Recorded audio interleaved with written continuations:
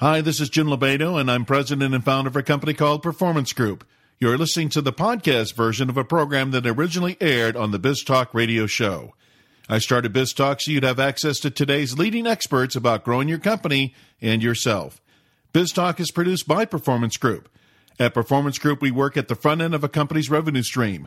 We find the salespeople who generate the revenue, and we provide onboarding programs that get them doing that sooner. Our passion is aligning talent with opportunity. That's why we're known as a Salesforce development company. Enjoy the program. On our program today is George Bradt. He is the founder and managing director of executive onboarding group Prime Genesis.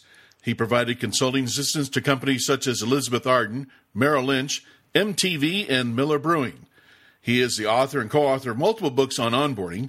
Today we're discussing his book simply titled Onboarding, in which he guides us through a process of how to get your new employees up to speed in half the time. George, welcome to the program.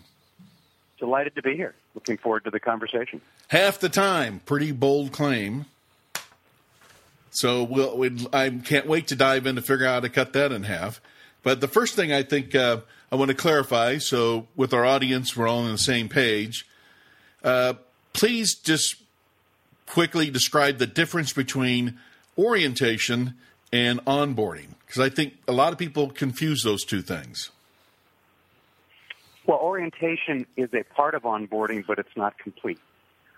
So orientation is a way that the best organizations use to help new employees start to assimilate into the company.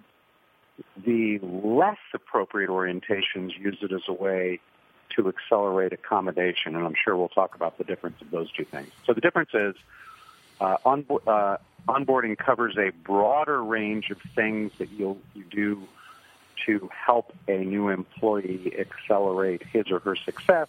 Orientation is one of those things. You basically ask them, what's the difference between a finger and a hand? Oh, okay.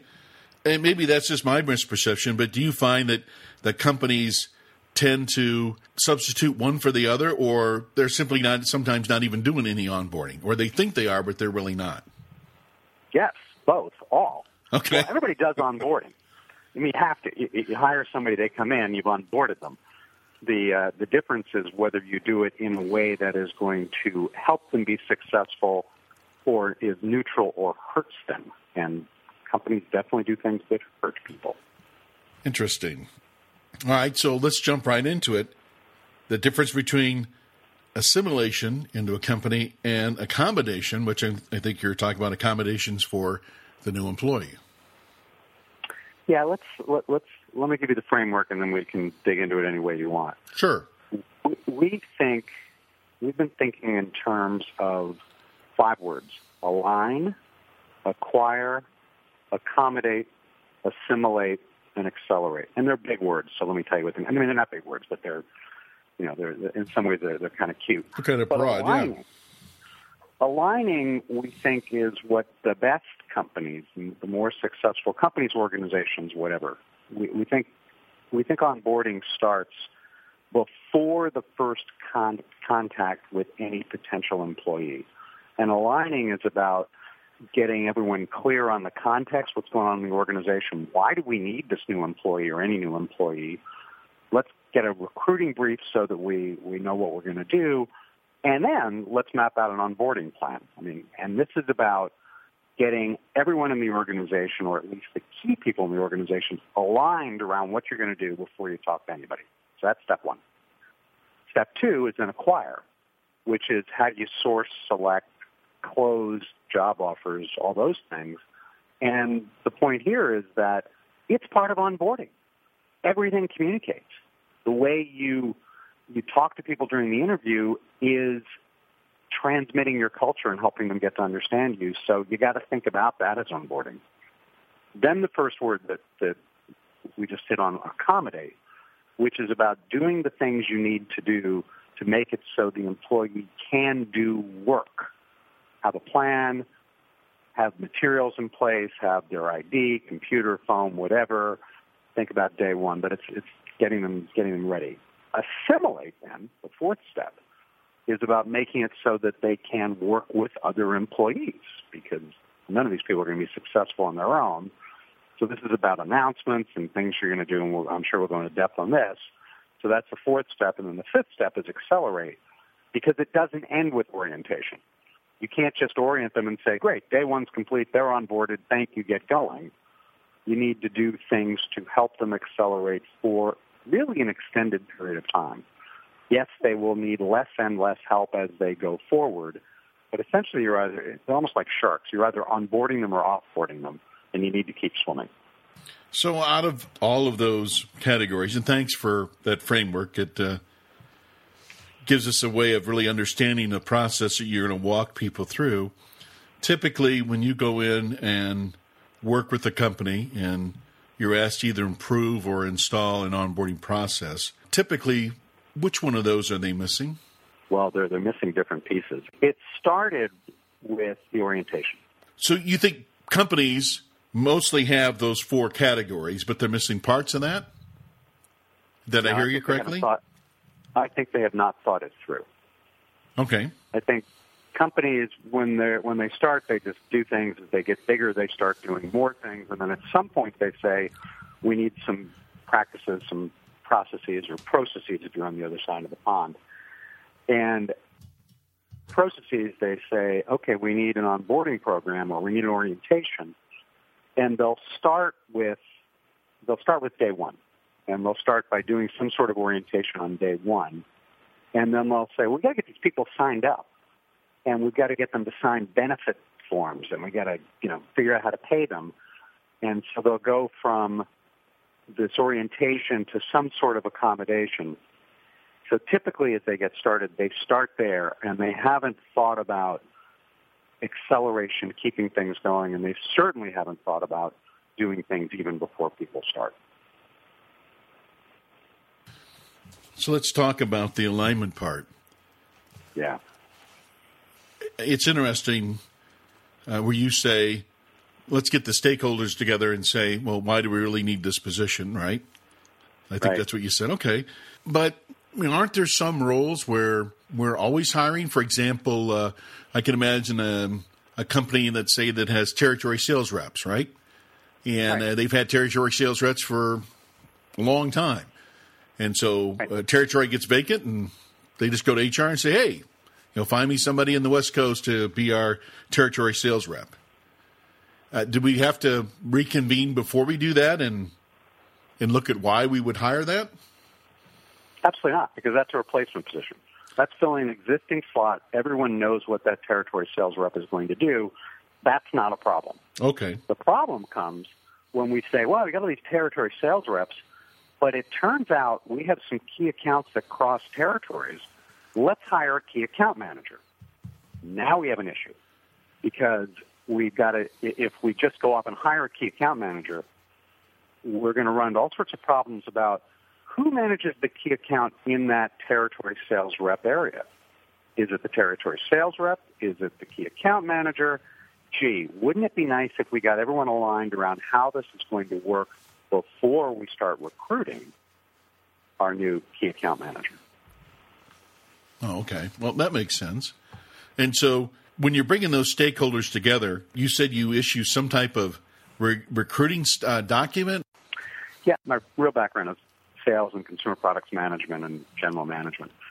And so a million years ago, I learned about a tool called Creative Briefs at Procter & Gamble. And it's a way to go from the company to an advertising agency or a design agency or whatever to transmit a bunch of information. It's a way to, instead of just saying, hey, go do me an advertisement, you give them a creative brief and tell them what the objective of the ad is, the context, what you're looking for, what's the strategy, what are the mandatories, things like that.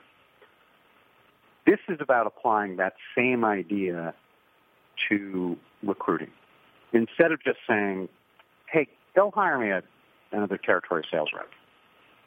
What you should have is a recruiting brief that says, here's the context, here's what we know about the territory, here's what we know about our business, here's our overall strategy, here's our go-to-market strategy, here's what we know about this particular territory. Given that, we're going to want a territory sales rep to have this overall objective with these top three priorities. Therefore, we're probably looking at someone who has these sort of talents, this sort of knowledge, and these sort of skills. It makes it easier for the recruiter to find the right people. It makes it easier for the hiring manager to evaluate the candidates against the ideal because they've mapped out the ideal. Yeah, I like it how you outline in your book where you look at that brief and go through the questions of why the position exists, the objectives of that, the impact it's going to have, responsibilities that's going to be in that role, the organizational relationships. I think that's a very good outline. And what I have found, and maybe you find the same thing, is when you ask people the question why this position exists, if there's 5 stakeholders in the room, you get 5 different answers. No one can seem to know why it exists. Well, you're laughing, but it's not funny. It is the root cause of a lot of failures. People, new employees, new leaders, fail for one of 3 reasons. Either it's a poor fit, or poor delivery, or poor adjustment to surprises down the road. And a lot of the fit issue has to do with fitting within the organization. And if you got 5 different people in the room with 5 different answers about what they want, it's really hard for a new employee to fit in with that because he or she doesn't know which way to go. Yeah. I like that. And like you said, if you have that brief, it makes it much easier for your recruiters to go find that right person. Exactly. And the other thing I think it's good for is when they bring in the final 1 or 2 candidates, you pull the brief out again and you say, okay, let's go back and compare it to what we wrote up and see if there's not a match. Exactly. So if our audience doesn't take anything away from this interview other than that, I think it's still a touchdown. That's probably the best piece of advice of getting people aligned.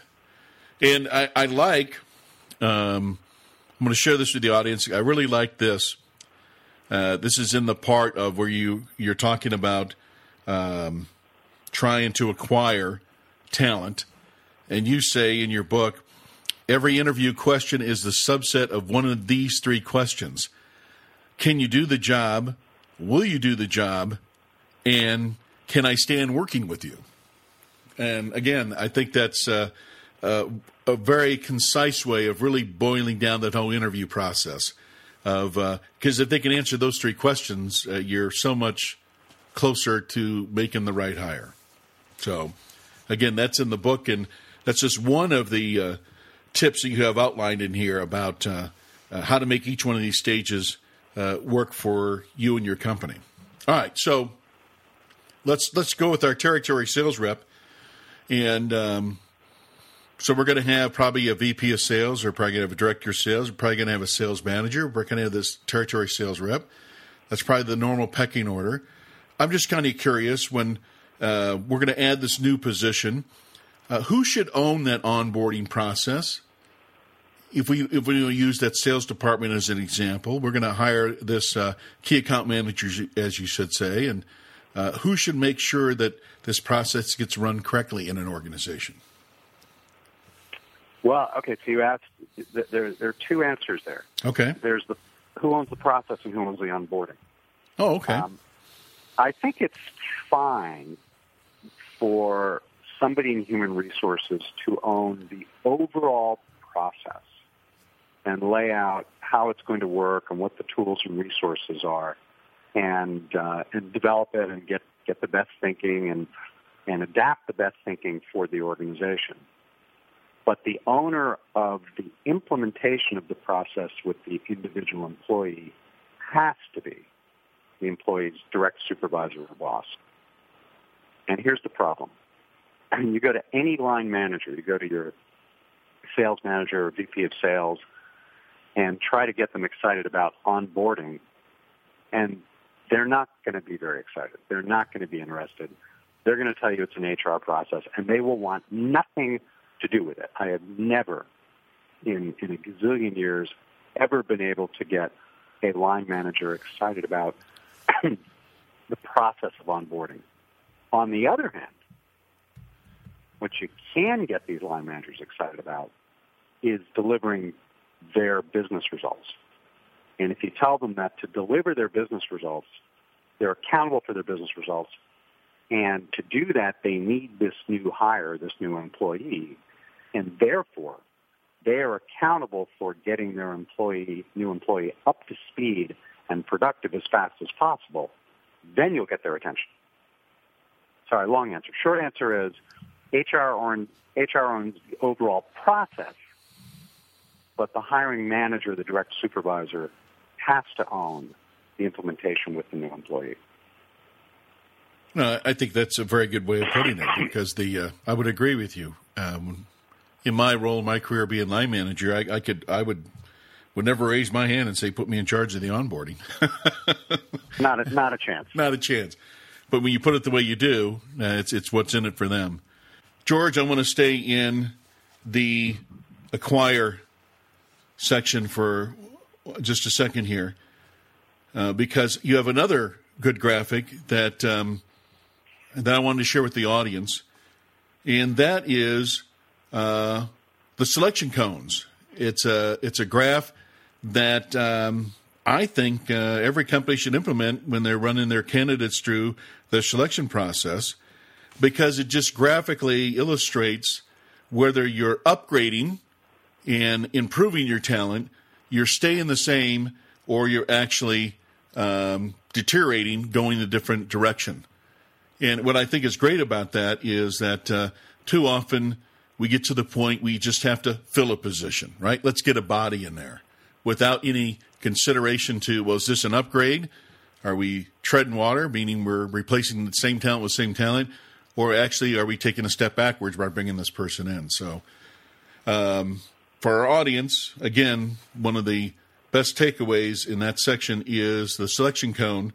And I would encourage people to go out there and look at that as a way of just, again, monitoring the effect of their acquiring process. So thanks for putting that in. I thought that was great, George.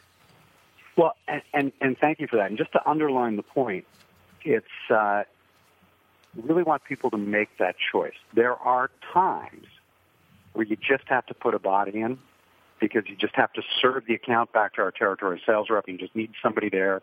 And if you know you're taking a step back and you know you're deteriorating, have a plan to get back on track. And maybe you hire an interim person, or maybe you have this person and you split the territory later to get back to borderline. And obviously the goal is as much as possible to be continuing to upgrade the strength of your organization as you can. Just understand their trade-offs, and if you make the trade-off, know what to do with it. Yeah, go in. I always say go in with eyes wide open, right? Love that. Okay. Love that.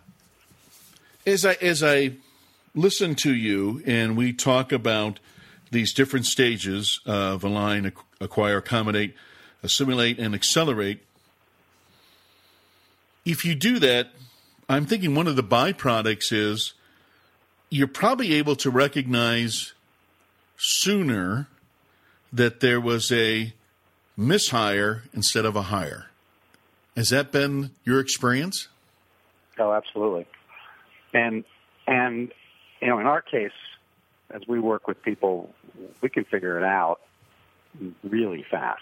And the idea is if you've made a mistake, own up to the mistake and cut your losses fast. And so if you're putting an onboarding process in there, should there be those metric points where we're saying, hey, it appears that Sally's catching on, or it appears that Sally is not going to make it? I mean, do you actually put hard markers in there and say if they're not doing this by this point? Or is it more of a soft metrics, a feel?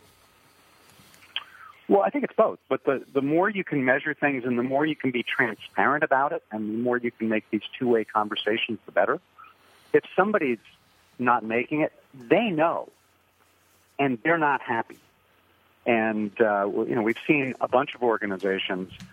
I'm probably going to get this wrong, but I think Zappos gives people a bonus at the end of the week and says, if you want to leave, here's the bonus we'll pay you for leaving if you're not catching on, so people can actually make money by leaving. And that way they get a chance to recommit. But having markers, one of my favorite ideas is once you decide you're going to hire somebody, you offer them the job, they accept the job, you shouldn't accept their acceptance. You should say, why don't you go away and think about this overnight or over the weekend or whatever, and do some rethinking and talk to some people and make sure it's right for you. Because that's a marker. That's a chance to give them a chance to opt out, even just as they've accepted. Yeah, and we have a client that once they figured this out, I'm going to ballpark it here. I think the position first year, if you do everything kind of right, is probably about a $70,000 a year position. But the key is, at 120 days, you're taking a test on your product knowledge. You pass the test, it's $10,000 bonus. Nice. So there's a huge incentive in the first 90 to 120 days to stay focused on what you're supposed to be learning. And they use that as a benchmark because, and I think in the years they've been doing this now, they've only had one person not pass the test. And it was kind of like, oh, well, here's a red flag, right? One out of how many? And maybe we just made a misfire here because they didn't pick up their $10,000 bonus. More importantly, they're not learning our products and how we go to market with them. So that's another way to, I think, incentivize your onboarding to keep people engaged and make sure that they're learning what they need to learn. Okay, so let's talk about accommodating people, accommodating and assimilating people. What should we make sure we get covered when we get people to the accommodating stage? What are the key points there? Key points are make sure they have a plan. So as soon as the person's accepted the job, their manager should sit down with them and say, let's map out together what you're going to do between now and day one, what has to happen on day one, and what's going to happen over your first 100 days and beyond. So have a plan, one. Two, every company has their own accommodation checklist, but it's things like IDs, computers, desks, phones, whatever. I think my favorite one of these stories is that a guy joined IBM and went to their campus purchase. And on his first day, he wandered down to the Learning Center. So the campus is up on a nice grassy hill, and the Learning Center is down a path through the woods. So he goes to the Learning Center and tries to go in. And the guard says, "Where's your ID?" And the guy goes, "Yeah, I don't have an ID yet. It's my first day." And the guard goes, "Well, you need an ID. You can't get in without an ID." He goes, "What? No, it's my first day. If there was ever a day that anybody needed a Learning Center, it's the first day. Why don't you let me in?" And the guard goes, "Listen, I don't care if you're the CEO of the company. You're not getting in this building without an ID." And the guy goes, "I am the CEO of the company." And it was Lou Gerstner on his first day at IBM to make a point, walk down to the Learning Center and didn't get in.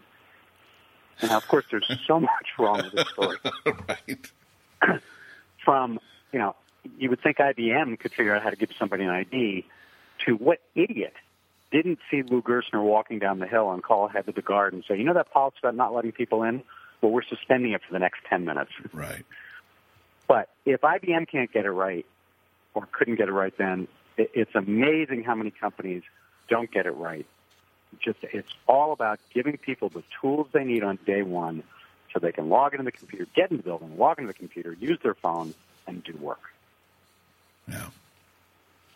And slowing down to think about what all the rest of employees are doing, what they've learned over time that's become standard procedure that we forgot to document, and we forget to tell the new person, oh, don't forget you got to do this before you do that. It's like, they expect that to be somehow passed down through some tribal wisdom type of thing. Okay. Well, and this is back to your point about who owns your onboarding process. Right. You want the hiring manager to own the individual onboarding, but the hiring manager can't see all the tribal wisdom. Whereas if HR owns it, they can collect the tribal wisdom and pass it down in a standard process. There should be a checklist. It's not that hard. Yeah. So, how do we accelerate these people? Right, we bring them on board, and let's say we've done our due diligence, we've done the alignment, and we've acquired right. We're accommodating, we're assimilating, but we'd want to add some speed to this. So, how do we accelerate what we're doing onboarding people? So this is the back end, and this is one of the problems with a lot of companies onboarding. They think it ends day one or first week or whatever. Yeah, 90 days, right? You're done and up and running, right? It doesn't matter. Pick whatever time, but it never ends. These people need a lot more help than you think they do, and they need help with connecting with their peers or with the key resources and continue to connect. And so the manager who wants to empower the new employee, great. Just don't do it as fast as you think. Stick with them. Get them clear on their imperative. Make sure that they've got a set of milestones in place and you're helping them get those milestones done. Help them pick an early win. Throw some extra resources at the early win so that they get it done to build their confidence. Help them think about, if they're a manager, help them think about the people working for them, help them do a role sort. And the big thing is, it's just ongoing communication, because this is inevitably about joining, converging into the culture, and then evolving the culture. And you're doing one of those two things, or you're sitting there doing nothing. So acceleration is about picking the few cultural markers that you want to help this new employee evolve and working with him or her over really an extended period of time to do this. You mentioned, not only in this interview, but throughout your whole book, a common theme of communicate, communicate, communicate. Obviously, you see that as one of the key problems when you're onboarding people. So what's your trick? What's your advice? How do you get people to communicate more effectively throughout this entire process? Well, the trick and the advice is that there is no trick. And okay. As you said early on, a lot of this is really just common sense. And well, you would think so. You would think so. Yeah, I mean, what's that old line? It's common sense, too bad it's not common. But the things we lay out, people who read our book or go through our program get to the end and go, oh, this made common sense, but I like the way you structured it. Communication is common sense. Everybody knows they're supposed to communicate. What they don't do is they don't structure it. And they don't put in place the markers and the timeline. So if I'm bringing a new employee in, there should be a note on my calendar to check in with them, pick it daily the first week, weekly the first month, maybe bi-weekly forever. But you want to over-invest in communication with your new employee early on and discipline yourself. And don't miss the meetings. Don't miss the phone calls. And I'm not saying you have to spend 3 hours once a week talking to them, but check-ins. And so that's one. That's the communication between the boss and the employee. The second is, don't assume that the new employee knows all the people that he or she must communicate with. Help them think through, great, you're doing this. Now, who else needs to be informed? Who else needs to be involved? Who needs to be consulted? Because they won't know. And instead of giving them a series of tests, set them up for success. It's the ABCs of management, antecedent behavior consequences. Prompt the behavior that you want. Prompt the communication you want. Let them do it. Help them if they need it. But then thank them and reward them and acknowledge the good things they've done, so you establish an ongoing communication loop. But the big idea, the trick as you would, is understand that it won't happen without disciplined follow-up and follow-through. And in your book, and thanks for that, you address some of the myths in getting people onboarded. And one of my favorite myths you brought up was a massive information dump allows newcomers to obtain what they need. Back to I'm communicating because I sat down and I told them everything they needed in this half day. So why is the information dump, which I'm sure we've all been through, not the most effective way to onboard people with what they need? Well, all right, here's an answer that you didn't expect. So it's one of my absolute favorite quotes, and I'm going to pull it up because it's just stunning. Quotes.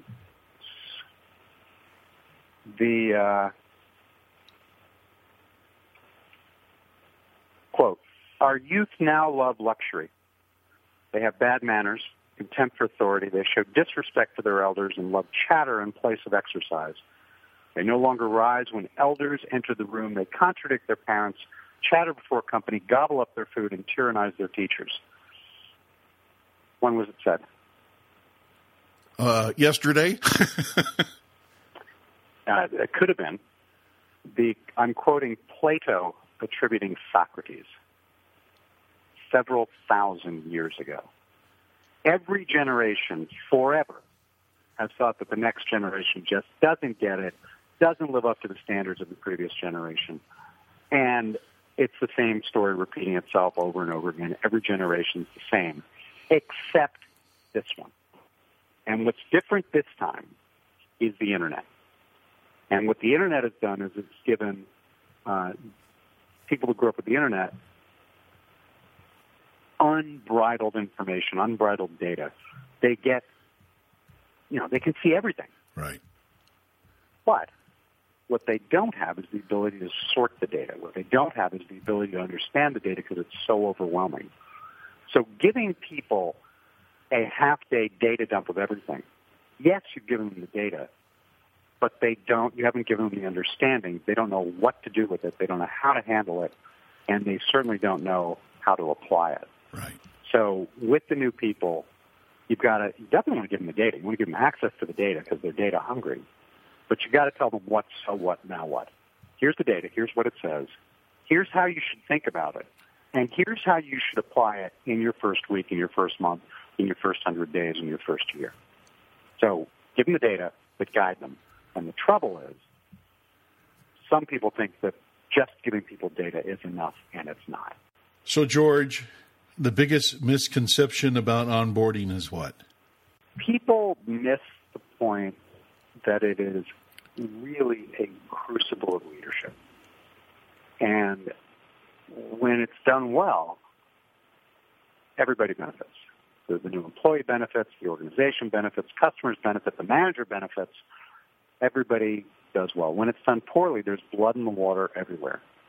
And so instead of treating it, back to the beginning of this conversation, instead of treating it as orientation or treating it as a one-time event, if you treat it as a crucible of leadership, then everyone will take it more seriously, apply the common sense, and the world will be a better place. Yeah. Even if it's just their world, right? So, someone told me a long time ago, you don't need all the answers, you need the right questions.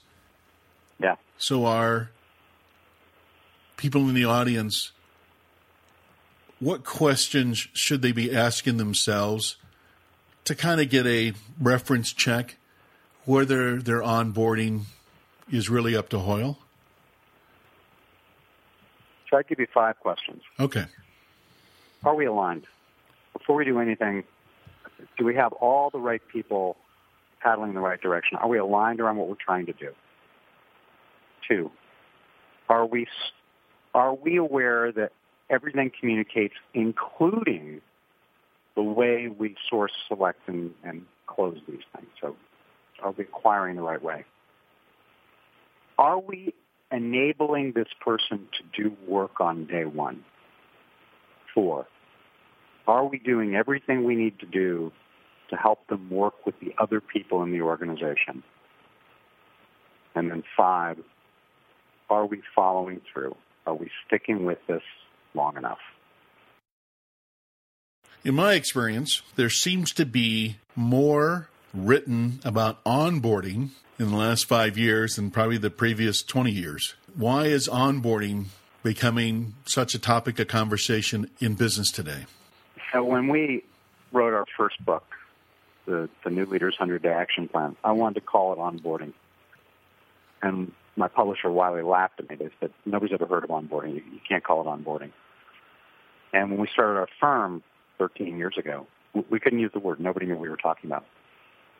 And then a couple of years in, Wiley came back to us and said, the New Leaders 100-Day Action Plan was for a new leader going into the job.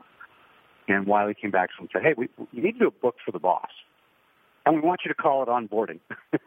which was wonderful because they've gone from nobody knows what it is to people to being able to write the book to now they're people with the job title of onboarding and everything. It's not really a new idea. People have been bringing people into the tribe or into organizations forever. It's just a framework. And I think why people have gotten to it is they understand this 40% failure rate for new leaders. And they understand that it's stuck at that, and they see the pain of that, and they see the cost of that. And they have realized that applying these principles, applying these ideas make a big difference. I mean, the people we've worked with, we've cut the failure rate from 40% to below 5%. It's a meaningful difference. So if people apply half the ideas and cut their failure rate from 40% to 20%, that's great. That's moving in the right direction. What a long answer. The short answer is I think people are talking about it because it works, it makes a difference, and it's just common sense. And so it's not brain surgery. These are steps that anybody can apply, and if you apply any of them, things will go better, and the more you apply, the better things will go. I think that's why people are talking about it. In your experience, who is driving the onboarding improvement? Who comes to you? And I'm thinking, is it the president? Is it the line managers? Is it HR director? Who usually initiates that with you? Well, it's all of the above. Okay. A lot of times, I remember it was our very first sale. I contacted the heads of talent development or HR or leadership at a whole bunch of companies, and one guy sent me an email and said, boy, I don't know if you're lucky or good, but our division president just walked in and asked me to fix this exact problem. So the contact was HR, but they were pushed by the line management in that particular case. So now what happens is it comes from everybody. The line managers, of course, they don't care about the process, but they care about the results. And they say, there's a problem here. We can't keep losing these people. And so they push it. And then the HR people who understand the process and understand anybody that's seen it and seen the impact, they want to do it again. The one piece of advice you would give a company president today is what? Oh, pay attention to this. If you're running a company, you own three processes. You have to own the strategic process, you have to own the operating process, and you have to own the organization process. And as you're looking at your organization process, step one is acquiring the right people and onboarding them the right way. So it is absolutely not the only thing you need to focus on, but it must be one of the three legs in your stool. George, is there a question today I should ask you that I haven't? No, you did great. Thank you. Appreciate that. Well, thank you. Our book is Onboarding. Our guest is George Brandt, How to Get Your Employees Up to Speed in Half the Time. I highly recommend it. George, you did a great job of laying this out. The book is full of time savers and things you call hot tips and tactics and strategies. It's just very well done. It includes some resources you can actually even download. So if you're interested in listening today and you want to improve in this area, I'd highly recommend going this direction. But, George, if people want to learn more about what you do and how you do it, how would they contact you? We're very findable. They can Google me all over the place, or our website is primegenesis.com.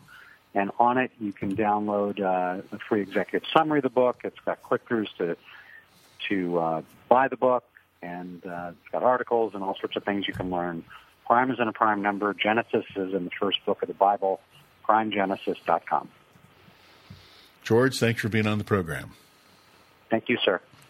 This or other BizTalk podcasts may be downloaded by visiting our website, biztalkradioshow.com, or you can subscribe to BizTalk through iTunes. Follow us on Twitter at BizTalk1040 and like us on Facebook. If you want to learn the strategies finding and getting performance out of A-player salespeople, contact Performance Group by calling 800-950-9509 or visit us on the web at pmgllc.net. This has been your host, Jim Lobato.